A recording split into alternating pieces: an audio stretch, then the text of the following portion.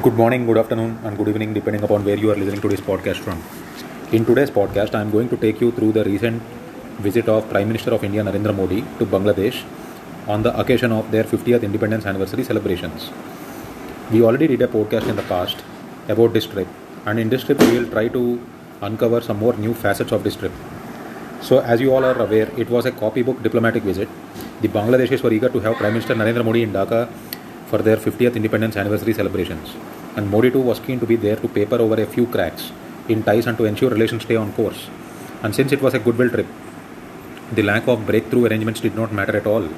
However, there was one confidence building measure before the trip, and that is the opening of the Maitri Setu bridge, shortening travel time from India's northeast to Chittagong and Kolkata port.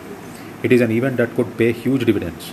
It's often forgotten how Bangladesh locked Northeast took an economic hit after partition and the 1965 war.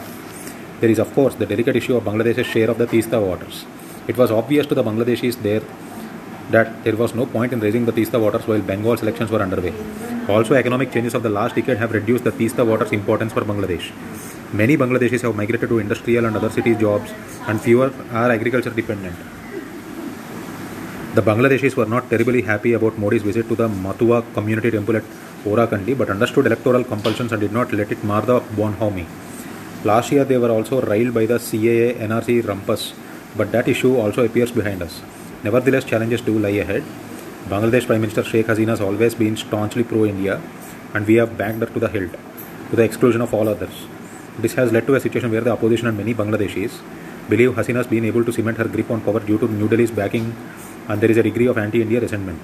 We need to be pragmatic and remember that in international relations, one leader can't stay in power forever. We must cultivate links across the political spectrum to ensure stable bilateral relations and regional security over the longer term. Also, maintaining our 360-degree partnership with Bangladesh is key to advancing our Act East vision.